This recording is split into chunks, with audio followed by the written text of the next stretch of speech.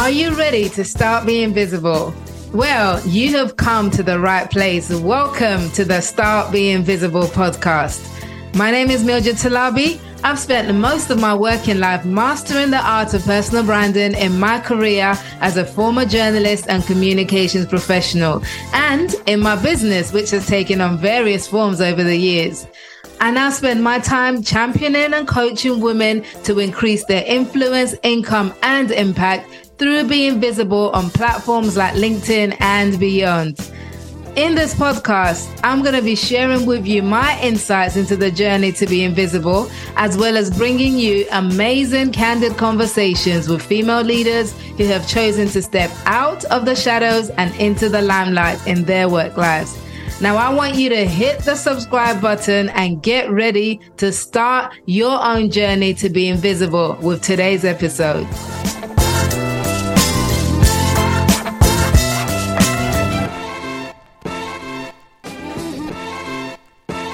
Okay, hello and welcome to today's episode of Start Being Visible. Now, in the studio today, I have a wonderful guest who you're going to want to hear from because there's so much that we can learn from her.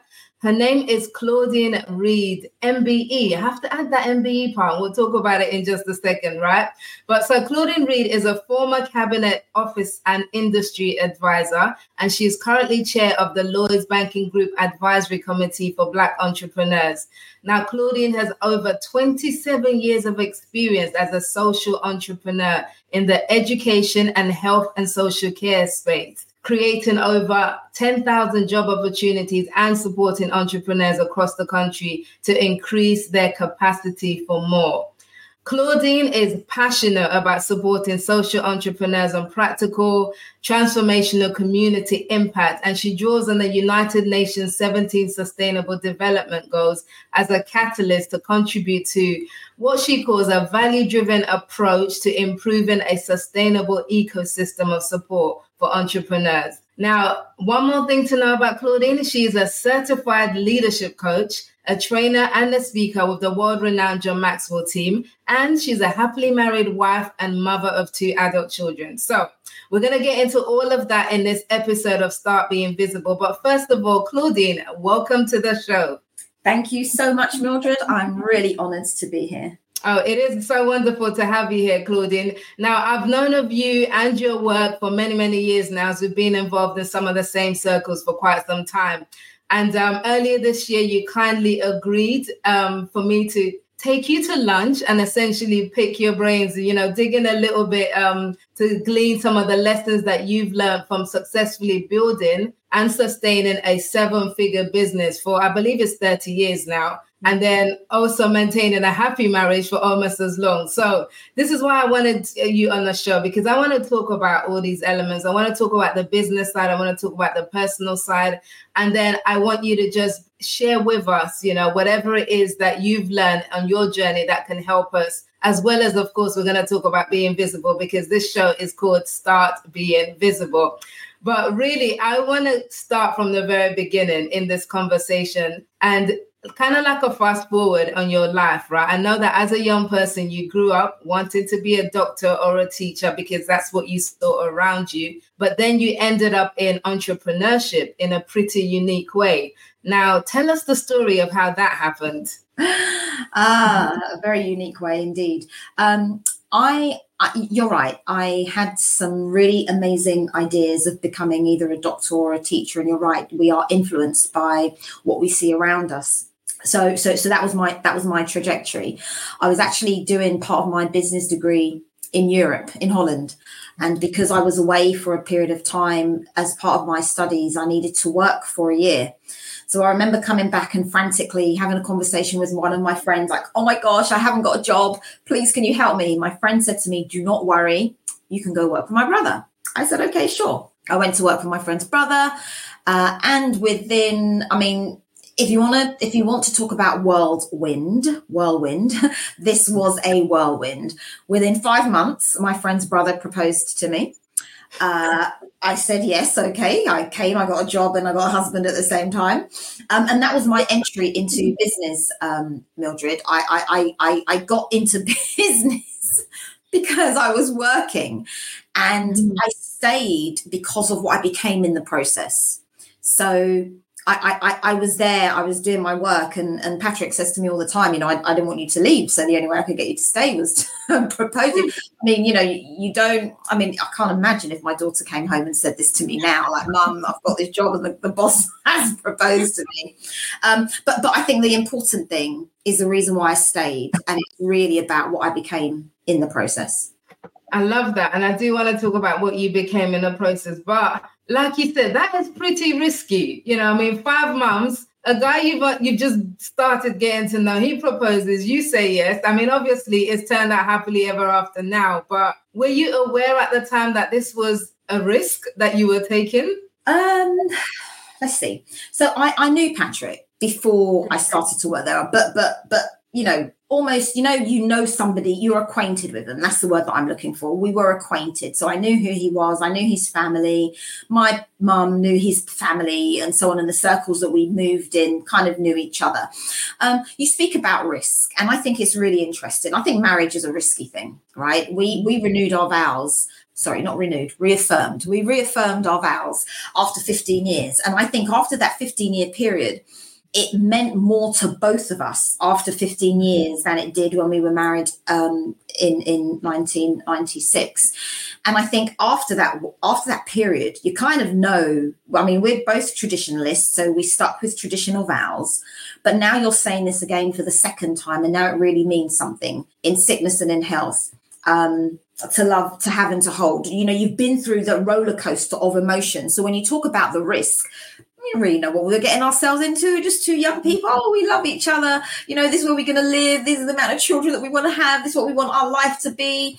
But we were both very mature, balanced, measured people to be able to make such a choice. And I think what was important is that our extended circles, our extended networks are quite balanced people too. You know, we both have people around us who can speak life. So, you know, you're in a situation and you need somebody to say, listen, you're not thinking right. You know, you don't fall in love. You need to stand and be strong and know exactly what you're doing, because this is the rest of your life. We both had people in our spaces to ask us those hard, tough questions. So yes, it was a whirlwind, five months, but it wasn't in isolation to other people having, you know, commenting on what success could look like. And I love that. So my husband and I have been married, as you know. Ours is 16 years now. This year we turned 16, so we're past that 15-year mark. And we did at 10 years is when we renewed our, not vows, what did you call it? We renewed our pledge, whatever it is. Yeah, we reaffirmed, right? So we did that at 10 years. And you're right, as you get older and you make that recommitment to the same person, is quite different, you know.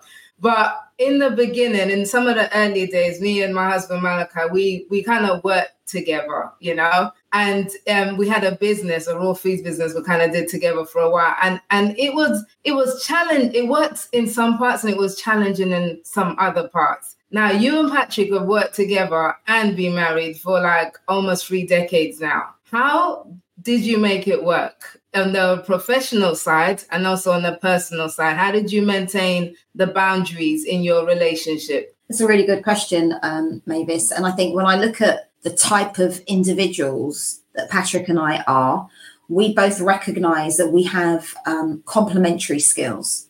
So we were very clear about what each of us were bringing to the table as it relates to skill. Patrick is absolutely visionary. He is super extroverted. He can sell ice to Eskimos. He is absolutely, you know, you go into a room and he is Mr. Network. And you need that in business. Me, on the other hand, I want to know the detail. Where's the contract? What have you signed? Where's the pay date? Where is all the admin? Where's the information? Patrick will go out and win some business, and I will come back and finish off the deal in terms of making sure everything is signed and sealed. And so what we found was that what we were both bringing to the table was complementary. We needed each other. So we were never in competition. We were never stepping on each other's toes. I would know that if there is a meeting, Patrick, you are the best person to go. At the end of that meeting, you give me all the contact details and I'll do all the follow-up and make sure that we can keep things moving. And so it worked really well for us. There came a time where, you grow, you develop, and you realize, actually, I'm developing and my skills are growing. But that was always front and center of the way how we run our business. We are always very clear what we were bringing to the table and not stepping on each other's area of expertise and knowing our limitations, right? So if I know that administration is not my husband's strong point, then why give him that task? Let's bring in somebody else who can deal with that or who can manage those processes. So ultimately, and husband aside, this is for a team. You want your team to shine in their best light. So you're always going to give them those tasks, those opportunities, those projects where they are best able to flourish. And we kind of took that into our professional life. We took it home. We tried not to discuss business at home. Sometimes it works, sometimes it doesn't. I mean, there's a loose rule about discussing business. Sometimes we have to, and sometimes like, no, I don't want to talk about this today. Let's wait until tomorrow during work hours. Today, no. But it's not a hard and fast rule, right? We need to discuss things. We need to continue. He might have a meeting tomorrow outside of the office and I may be in the office. So we need to keep on functioning in a way that works for both of us. And we found a way to do it. What was in that process? What were some of the most challenging times when you were still kind of working out your yin and yang, like what were some of the challenges that you faced together in that time? I think some of those challenges were about understanding what we bring to the table. I'm not trying to create another replica of Claudine. Patrick is not trying to replicate another shrine of himself. We are both individuals. And I think the key for me was about understanding what he brings to the table, understanding what each of our skill set lie. Because the minute I want you, Mildred, to be like me, we have a problem because we're not trying to replicate ourselves. What we want is complementary skills. And I think the minute that we comprehend that we want complementary skills, then the layer of understanding of what you bring to the table and what I bring to the table is how we build. If everybody is good at administration, then who's going to win the business? Or if everybody is good at winning the business, who's going to manage all the processes and the systems that is really the nuts and bolts of how the business works? We need all of those components, and every single one of those components are very, very important. And so the minute we both understood the skill that we both bring to the table, it was easy to pull back or to lean in at the appropriate time. So there was never any tension. There was never any competition. Oh, no, let me speak. No, you don't speak. Let me speak. We never had that because I realized actually this is Patrick's bag. Patrick, you need to speak about this one. And same for me. He would say, oh, you need to speak to Claudine. And what's really interesting is even now when he's out speaking to people, he may run a mentoring session or he may be speaking to a group of people. And then he'll come home and he'll say something like, oh, I've been speaking to person X and Y, and I've told them, or I've given them your email address, or I've told them to connect up with you on LinkedIn because you need to speak to them about these 3 things. That's because he knows and understands what I bring to the table. And I do the same. People say, oh, Claudine, can you? Like, no, I know what my limitations are. For that, you need Patrick. And when he's done that with you, then you can come back to me. And we've made it work for the last, you said, almost 3 decades. I love that. How soon did he shift from being your boss to being your partner? You should ask him that question, not me. How soon did he shift from being my boss? That is a really hard question to ask because I don't know if I ever saw him as my boss. Oh. I went into the organization knowing what I was bringing to the tech. Well, hold on, let's backtrack. I went into the organization because I wanted a degree. That's what I wanted, my business studies degree. And it quickly became very apparent that you're going to get more than a degree, Claudine. So my mind started to shift, and I started to not see him as my boss, but as a partner, as somebody who I could add value in this particular space. And that's when I talk about, this is also about what I became in the process. I saw myself evolving into a businesswoman. I saw myself being able to bring something of value to the table. So it wasn't a relationship, you're above me and I'm beneath you. This was a relationship of equals. We are all bringing value to a part, and we have to respect what each other brings. Now, at different stages of my relationship, oh, for sure, I questioned whether or not my value was enough. I questioned if whether or not what I was bringing was substantial. And I think that kind of played out maybe 3 to 4 years into our relationship. I kind of left the business for a while. I had a bit of an identity crisis, like, oh my gosh, I'm only here because of you. I'm going to pursue my career of being a teacher. And I took a year out, went on this quest to discover myself and become a teacher. And that was one of the biggest learning curves of my professional career, because actually I found out that that was not the space that I was supposed to be in. The environment didn't necessitate growth that I was looking for. I realized that I really had the freedom that I enjoyed in my own business, but it took me leaving, being somewhere for a year and realizing, actually, Claudine, what you've got back here is really good. You need to go back and maximize your potential. And so that's what I did. So that journey of recognizing value had highs and lows, but it's the highs and lows that helped me understand what I needed to become in that process. So did you actually teach for a bit? Yes. So I left. I was a teaching assistant. So I was given a group of students who were on the verge of exclusion, Mildred. This was like, you guys are staying with Claudine, and if you don't stay with her, your next stop is exclusion. And I didn't want them to be excluded under my tutelage. So I had to become creative. I had to learn innovation. I had to learn all of the things that I'd learned in business. I had to learn how to speak to my market. I had to go away and do some research. And I formed a focus group of my younger relatives who are the same age as the boys who I was looking after. I asked them to teach me, what does the market need? What does my group in the classroom need?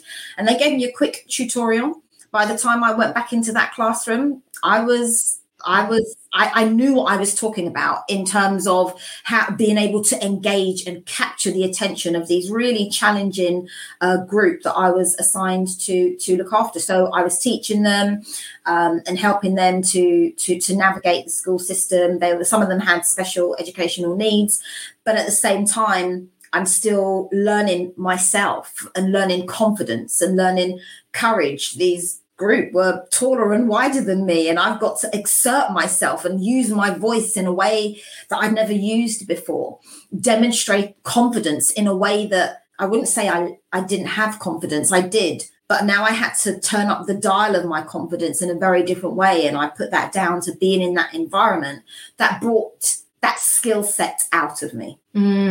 Wow. So you leave for a bit, you do teaching, and you realize, okay, this is not it. This is not the thing for me. I need to go back to the work that you're doing now. So that job, that business was PJS, community service. Is that correct? Because I know there was a point that you stopped it and then you guys started a new business. Can you clarify that? Yeah. So we've never stopped the business. We've always had PJ's Community Services.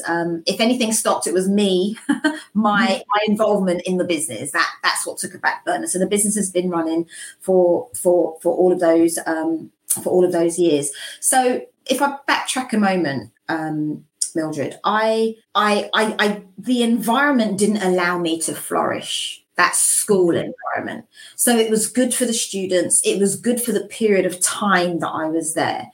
But I'm progressive. I want empowerment. I want progress. I want to create a good, wholesome environment for my family. And the environment didn't permit me to go away and study so that I could increase my knowledge and become a qualified teacher. And because that environment wouldn't or didn't give me the opportunity to do that, I decided this was not the environment for me. So I left and went back to my business as a new person. I was now going back with confidence, with tenacity, with courage, with boldness, with leadership, with understanding, with empowerment, all the things that I had learnt and was nurtured and cultivated in that classroom with those young students who I was assigned to look after and to teach. I spent 12 months cultivating that. So by the time I came back to my business, I remember in particular, two of the senior managers there at the time, they said to me, like, Claudine, you've changed. Like, what's happened to you? And at the time, I couldn't explain it. I didn't know what had happened. But when I think about it now, I evolved into a different person, because ultimately I believe that we're all on a journey of cultivating the best version of who we are. And it's those different experiences that we go through, that we walk through in the course of life, in the course of your personal and professional development, that make you who you are today. I know you're massively into personal development now, and you're a qualified coach, trainer, speaker, all of it. At the time, were you into personal development? So was this growth, this evolution, was that intentional in that you sought it out, or did you just kind of happen to fall into it, and then later on is when you started intentionally developing yourself? I was very intentional about my personal development because I didn't always have the funds. I didn't always have the money to educate myself. So when my children were younger, don't laugh, I used to read personal development books in a baby voice. I was doing business studies, doing my economics dissertation. And I would read my economics books in a baby voice to my son. No wonder he studies A-level economics now, and my daughter has done the same. They both studied A-level economics. So you're talking about personal development. I knew that it was important. I knew that in order to increase my capacity for more, there had to be an element of personal and professional development. So what was the easiest thing for me to do was to buy books, was to acquire knowledge. I could only afford a book. I couldn't afford to jump on a plane and fly to the US. I couldn't afford to jump on a plane and fly to Europe, talk about US, but I could afford a book. All of my books when my children were younger were secondhand. That's how I educated myself. I went online and bought secondhand books. There was no need for me to be buying a book at £20 when I could get it for £7, or I could get it for £5. So I love books. I like physical, hardcore books. My bookshelf I have about 3 floor to ceiling bookshelves. I've started to give some of them away. But when you talk about the piece about personal development, I was intentional about that because I knew that was my ticket, if you like, out of a different type of living. I think it was Nelson Mandela who I heard say that education is your ticket out of poverty. And for as much as, I've never gone without a meal, thankfully. I've never been in a circumstance where, maybe I've not had the meal that I would have liked. I've never not gone without a meal. Maybe, and that saying just always rang true in my head, that if you want more, then you have to. One of the ways that you can add value to yourself is by increasing your knowledge. And so that was one of the things that I wanted to be sure that I did throughout my professional career. And I still position myself as a student of life. I've just finished a course and I'm still doing another training program because I think that's important. Life is evolving.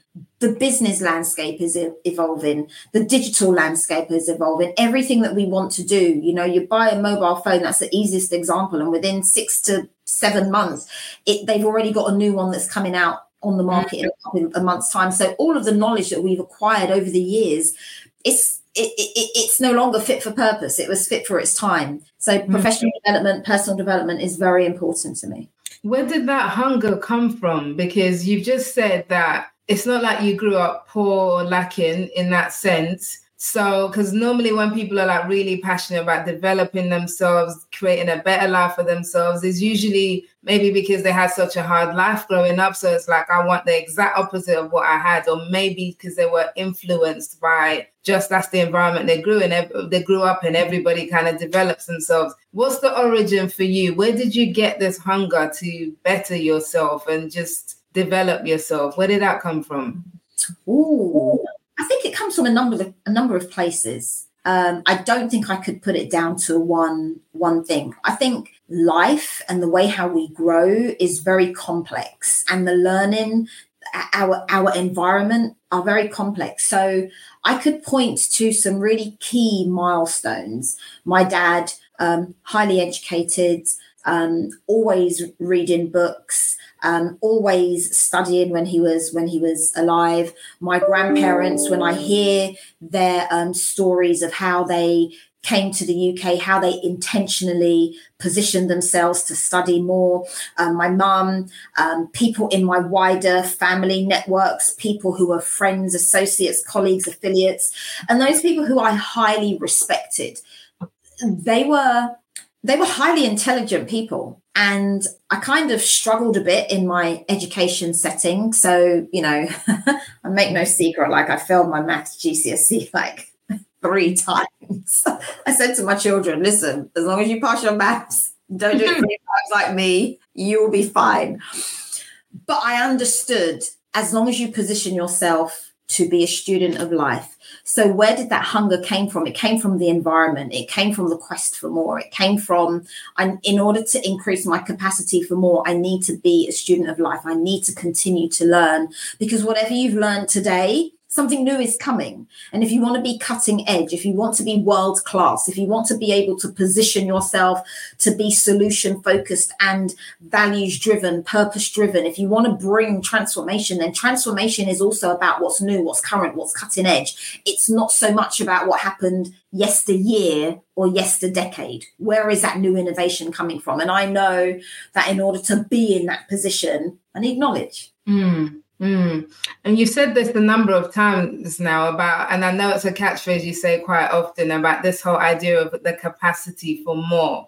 So someone can look at your life and say, Claudine, you've had a business, 30 years, 7-figure business. You have a great marriage for, coming up to 30 years. You got 2 children. You're involved in politics. You're well known. All of this kind of stuff is like, you're doing well. Sit down, relax. What is this? Why is there more? What's this obsession with having more, being more, doing more? Like, what would your answer to that be? Because when my time comes to depart from this world as we know it, I believe that I have to die empty. And that means everything that I've been given to do, every skill, every talent, every gift, every ability, I have to use that to the best. I have to maximize it to the best of my ability. I have to be able to 10x whatever I've been given. So the quest for more, the quest for increase, the quest for development is because there is always more.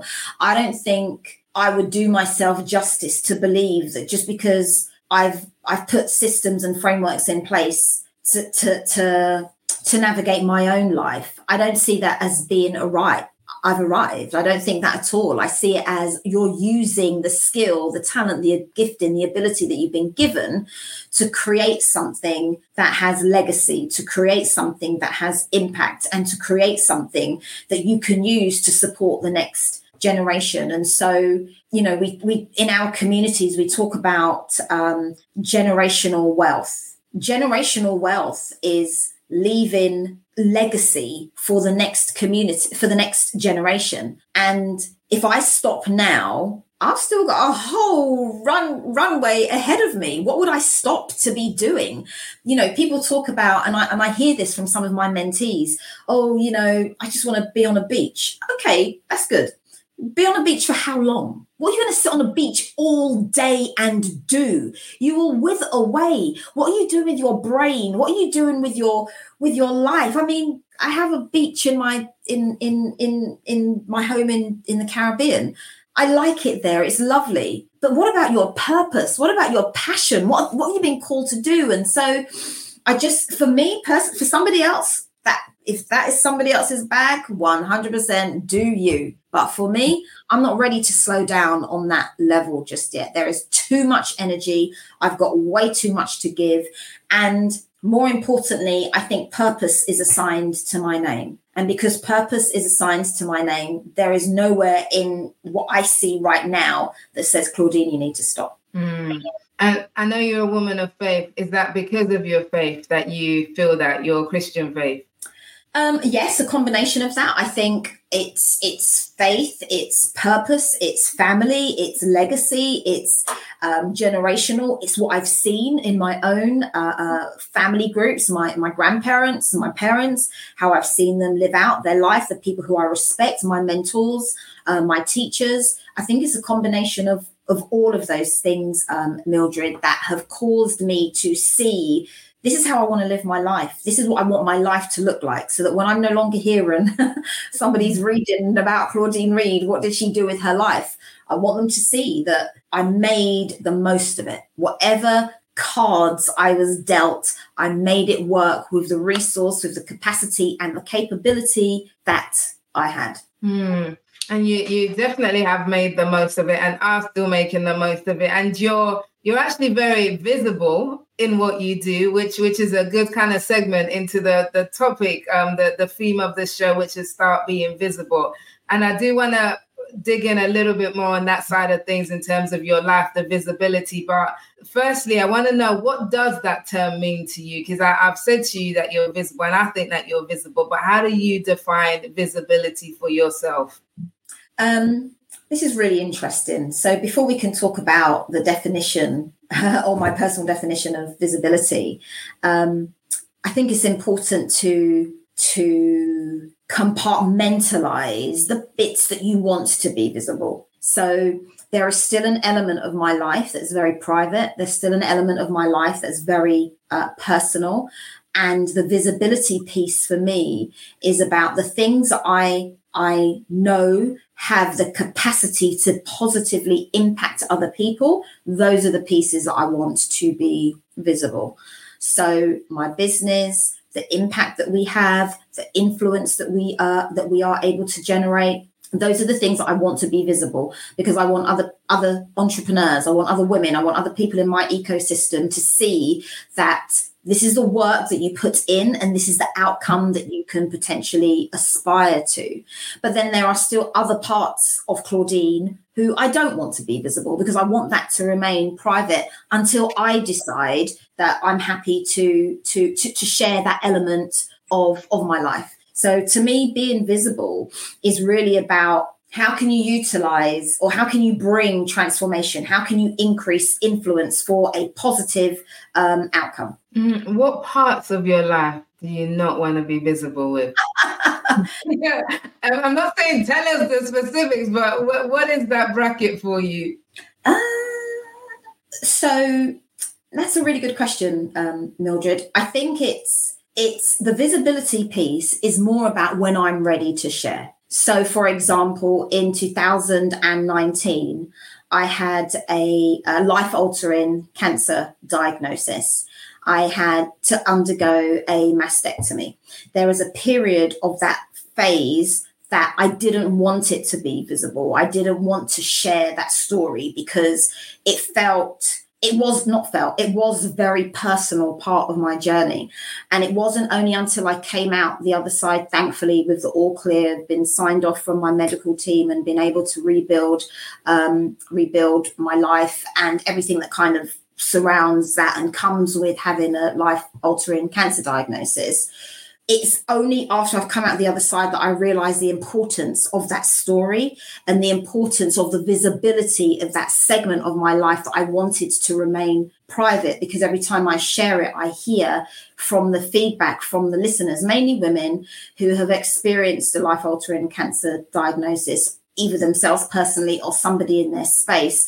And sometimes they are looking for inspiration. They are looking for somebody who they can point to say, you know, if she can come out at the other end, can I use her story to help build my vocabulary of overcoming incredible odds?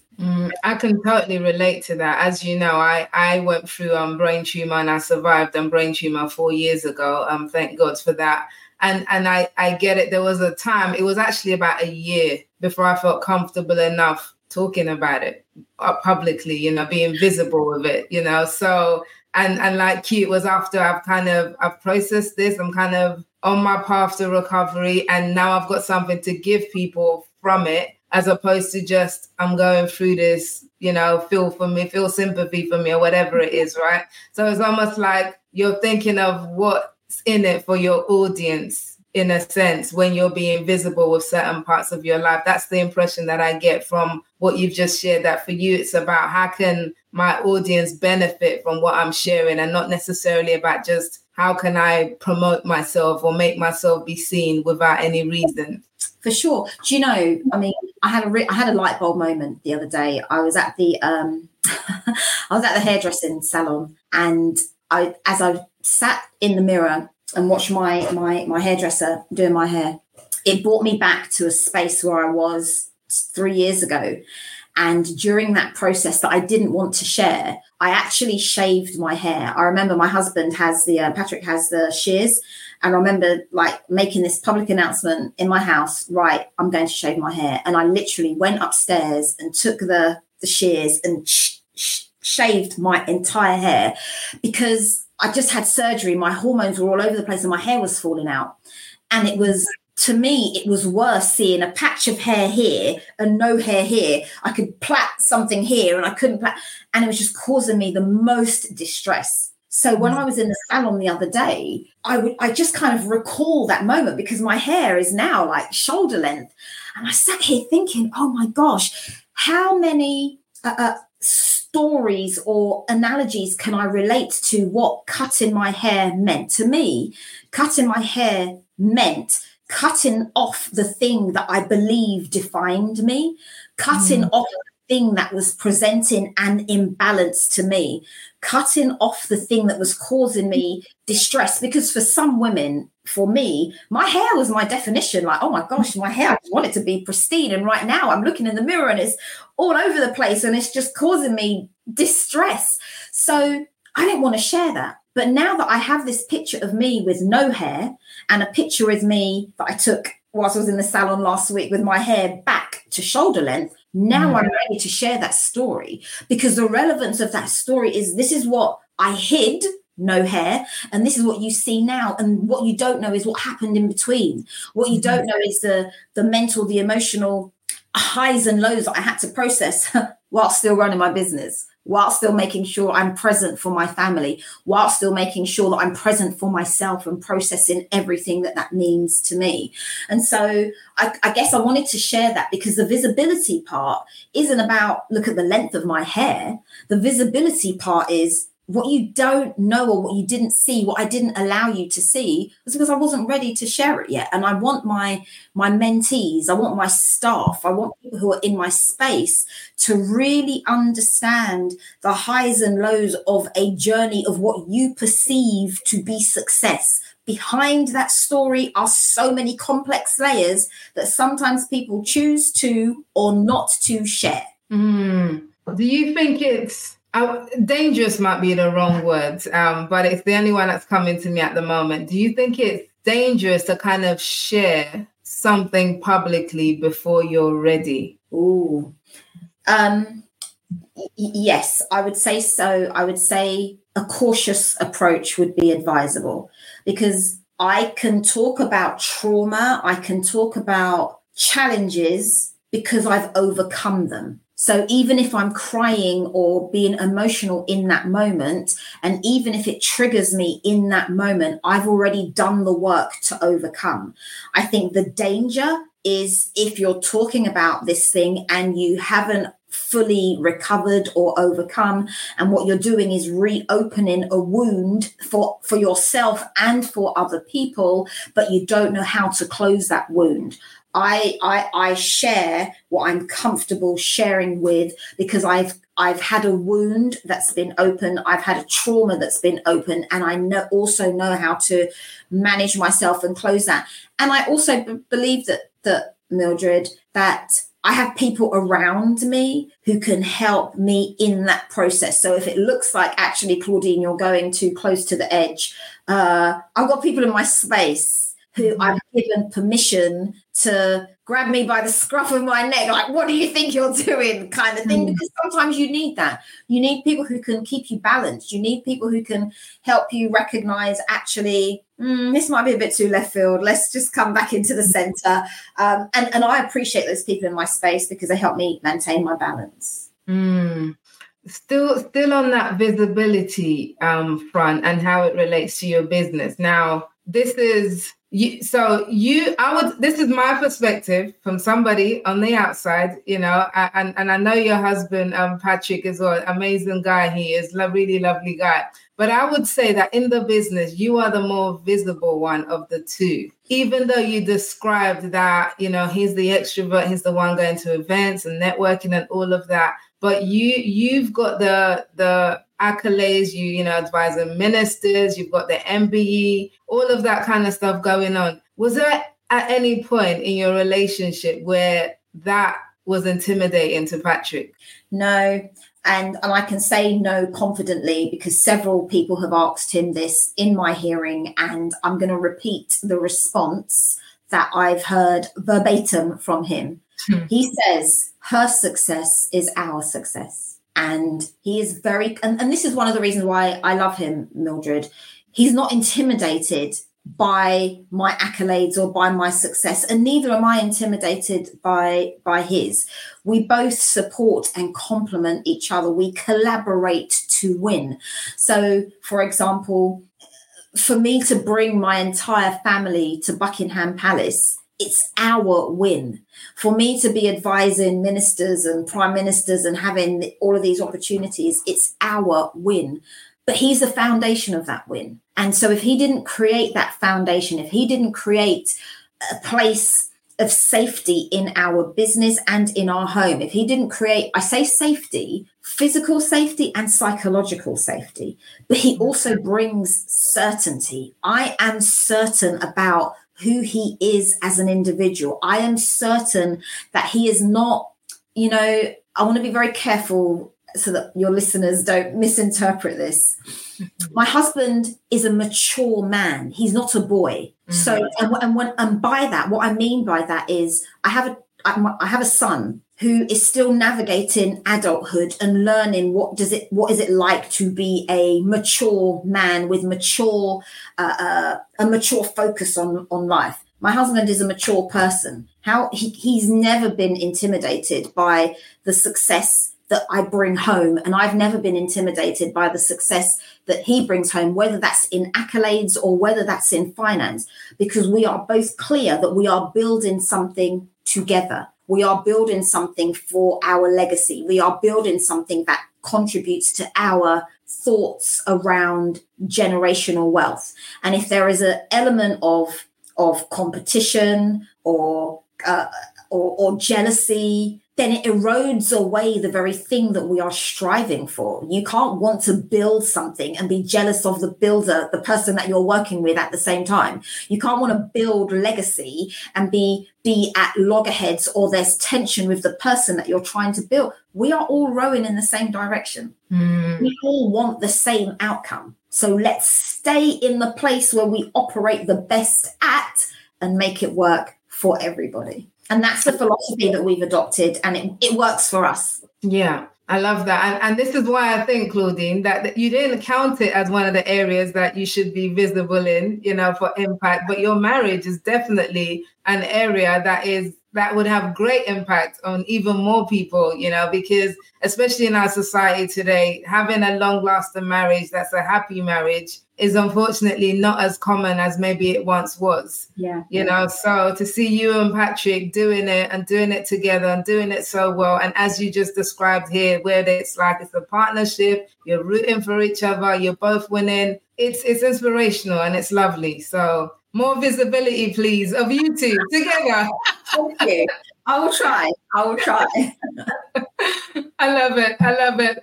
Okay, so final question on visibility. And then there's something that you posted on LinkedIn that I thought was really interesting I want to talk about before we round off. So on the visibility front, so how has this affected, how do you feel that visibility has affected your career, whether positive or negatively? You know, all the opportunities that you've had to be in the limelight, how has that benefited you? I think there are pluses and minuses. So visibility, of course, people can see you. And I think, you know, it's important to say, Mildred, that when we talk about visibility, whatever you see on Snapchat, on social media is a snapshot in the life of somebody, right? It's a 30-second reel. It's a 2-minute video. It's a photo moment. And sometimes those moments can give a false perception, but this is what we do. We post the best. Nobody posts a picture that says, "Oh, look at me, I've just woken up." we don't want to promote that. But I think it helps to raise awareness of what you're doing, of your impact, your influence, and the things that you are doing. And if you want to bring people into that space, the challenge is that everybody isn't on your side. Everybody isn't your cheerleader. Everybody doesn't want to see your success. So then there are people who are potentially have issues. They're jealous. They have their own personal agenda to see your downfall because you look like you're too successful, or I don't think that she deserves, you know, whatever accolade or whatever it is. And so I think visibility has a double-edged sword, which is why I try to be intentional about what I share, what I post. Something that's really, well, I think is really funny. On Christmas Day last year, I was in my home in the Caribbean, and beautiful day by the beach. And so we spent the morning and afternoon on the beach. And then in the evening, we were going out to see friends. And you know, as you do, we're in our swimwear, taking photos, Merry Christmas, sending them to the rest of the family who were back in England, freezing cold. And then the clip that we sent to our family, honestly, Mildred, it was picturesque. It was so beautiful. As we shut down the camera, it was almost like a grey cloud came from nowhere and literally came over, and it just started to rain. And so what was really fun is, oh my gosh, get my camera. And I filmed both Patrick and I running like, oh my God, it's raining, my hair. And I posted this clip because I said, this is what I wanted you to see. But 3 minutes later, this is what actually happened. This is the bit that I didn't want you to see, but this is the true story. So I think we have to be very, very careful about how we consume other people's visibility and how we consume the best of what people want you to see. Of course, I want you to see the best. Of course, I want you to see the wins. Of course, I want you to know that you have the capacity for more, that you have the capacity to increase your courage, your leadership, your development of your business. But I also want you to know that it doesn't come without clouds. It doesn't come without youth. You know, in that moment when we were both running in the rain, like, oh my gosh, this is what, look at my hair. I've organized my hair. So when I go out this evening, now I'm going to have to, oh my God, you know, how annoying. That's real life. Sometimes you already created something and now you've got to go back and do it again, because there are circumstances outside of your control that are impacting the actual circumstance. I love that. I love that. That's such a great story and a great illustration, as you said, of exactly reality versus what we see online, you know. So I absolutely love that story. Now, final kind of point on this, which goes to the LinkedIn the piece that you wrote. So you shared something really interesting recently, and it was this idea that exposure leads to expansion. And even the way you said it, I was like, ooh, that's got an ooh vibe to it. I need to hear more. And so what you said was, when you intentionally expose yourself to bigger opportunities, there's a direct influence on your mood, your movement, your mind, and your money. Can you tell us more about this? For sure. Now, if you asked me that first, this would have been a whole lecture piece. So what business has taught me, Mildred, is that the more I increase my capacity for more, that includes exposure to other things that are bigger, wiser, faster, more advanced than me. it leads to the expansion of my mind. When my mind expands, I can think more expansively. I can think creatively. I can think innovation. I can get ideas and join up this idea here with this idea and create something new and sell that product or service or support somebody else. That's because I've positioned myself to expose myself to new ways of thinking. When I expose myself to new ways of thinking, then it has a direct impact on my mood. I don't know if you've ever had a situation where, oh my gosh, you're so excited and, you want to be unhappy, but you've got this new idea and you can't be unhappy because, oh my gosh, well, I just need to put the kids to bed, or I just need to finish doing this. And then because I'm consumed by this thing that's my creative juices, if it was tangible, is going all over the place, and my creativity feels like it's on steroids because I've been exposed to more. And that more is creating new neurological pathways in my brain and causing me to think differently and causing it to have a direct impact on my physiology and my psychology, the way how I'm thinking. That then leads to my movement. I'm moving differently. I need to be going to my bed at a decent time, because I'm now of an age where I actually need 7 hours sleep. I can no longer function on 3 hours sleep like when I was younger.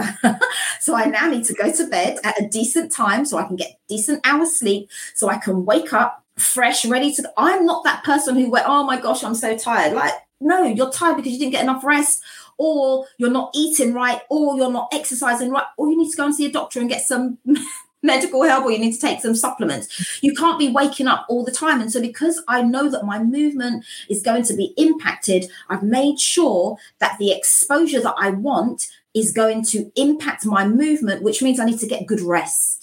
I need my mind to be rested. My body needs to be rested, because that impacts my movement. And when I talk about movement, I mean my methodology, the way of working. What worked 10 years ago is no longer fit for purpose in this season. What worked 5 years ago is no longer fit for purpose in this particular season. All of those things, Mildred, my mind, my mood, my movement, exposes my money to more expansion. I told my husband last year that my money is pregnant. He said to me, are we having twins or triplets? So I really love that, that you kind of highlighted that post, because it sits with me right now. And if there's moments in my day, or, in the course of the week, I think, oh my gosh, I just can't be bothered. I just don't want to do this anymore.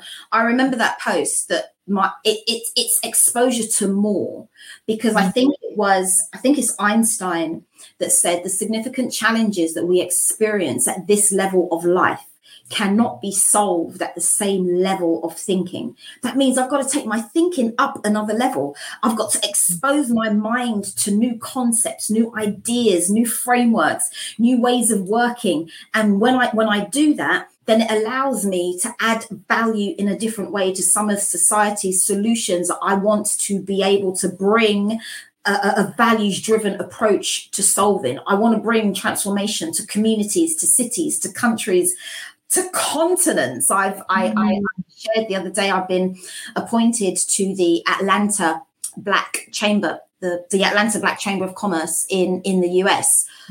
When I expose myself to those types of opportunities, I've got to come with something different. So the whole thing around exposure leads to expansion is right where I am right now. And it motivates me. I love that. I'm motivated just hearing you talk about it. I'm like, right, I got to get exposed, So what is the one takeaway tip that you can give somebody who's like me, they're feeling like, okay, I get that, Claudine, I want to be exposed to something. How do we make it happen? What's a practical step that we can take right now to expose ourselves to opportunities or environments that lead to that expansion you talk about? Oh, there are so many things. One of the things I would say is come out of your comfort zone. The comfort zone is a place where it's stagnant. Nothing is growing there because everything is familiar and there is no growth, there's no stretch, there's no tension, there's no resistance, there's no resilience that's needed in that comfortable space. So for your audience who are thinking, right, I want more. I want to expose myself to more because I want to grow. Then if you put yourself in a different arena, different types of people, different cultures, different language, different value system, different types of understanding, different geographical regions, all the while you are learning. And as you are learning, you're linking that learning to real life. You are saying to yourself, how can what I've learned or observed in this space be relevant in this space? And there may be no relevance at all, but what you're doing is creating and innovating and thinking about different types of ideas that you can come to the fore. Maybe it might not be for this season. It might not be relevant until the next 2 or 3 years. But if you don't expose yourself now, you can't build up your vocabulary for expansion. Wow. I love that. And that is an absolutely perfect place to wrap it up here. So if you don't expose yourself, you can't bring yourself to the place of expansion. And you've expanded to the States, so as well as many things. What else are you working on at the moment? Where can we find out more about you to support what you're doing or to sign up to? I know you offer coaching and mentoring as well. Where can we connect with you further? I think the best place to connect with me would be on LinkedIn. That's where I've started to hang out more so.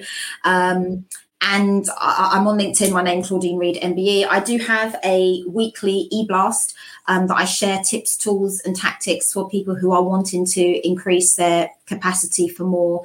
And like you said, I do I do that freely, Mildred, because I recognize that there are people who are just starting out and they just want to grab onto something. And I think about that woman who was me when my children were younger, who maybe didn't have financial resource or I couldn't go out all the time. What I wanted was something that I could process at home in my own time. So I have those access points, if you like. And if people want to connect with me for coaching, as long as they've got the newsletter, they'll find information within that ecosystem. Okay, brilliant. And so that newsletter, we can find it via LinkedIn or also via your website, ClaudineReid.com. MBE.com, ClaudineReidMBE.com. And I am across all the other socials, Instagram and Facebook, but LinkedIn is probably where I hang out the most. Okay, brilliant. We will add all those links in the show notes. So Claudine, thank you so much for a very enlightening, inspiring, motivating, conversations. Thank you for sharing your wisdom with us and your time on today's Start Being Visible episodes. Thank you very much, Mildred, for having me. Brilliant, brilliant. And thank you for listening and tuning in for this episode of Start Being Visible. If you have enjoyed this, I want you to reach out first to Claudine and reach out to me as well on any one of the social platforms and let us know what your key takeaways were. And of course, I want you to, before you sign up, I want you to hit the subscribe button if you've enjoyed this episode so that you can make sure you get all of our weekly episodes in your inbox. So wherever you listen to podcasts, every Wednesday, there's a new episode for you. So with that, I'd like to thank you for tuning in and I look forward to seeing you on the next episode of Start Being Visible. Take care. You've been listening to the Start Being Visible podcast with me, Mildred Talabi. If you're a female leader or a woman in business and you're ready to start your own journey to being visible on LinkedIn and beyond, get in touch with me via LinkedIn or reach out to me through my website at startbeingvisible.com. Now, don't forget to hit the subscribe button on your way out, and I'll see you next week for another 5 episodes.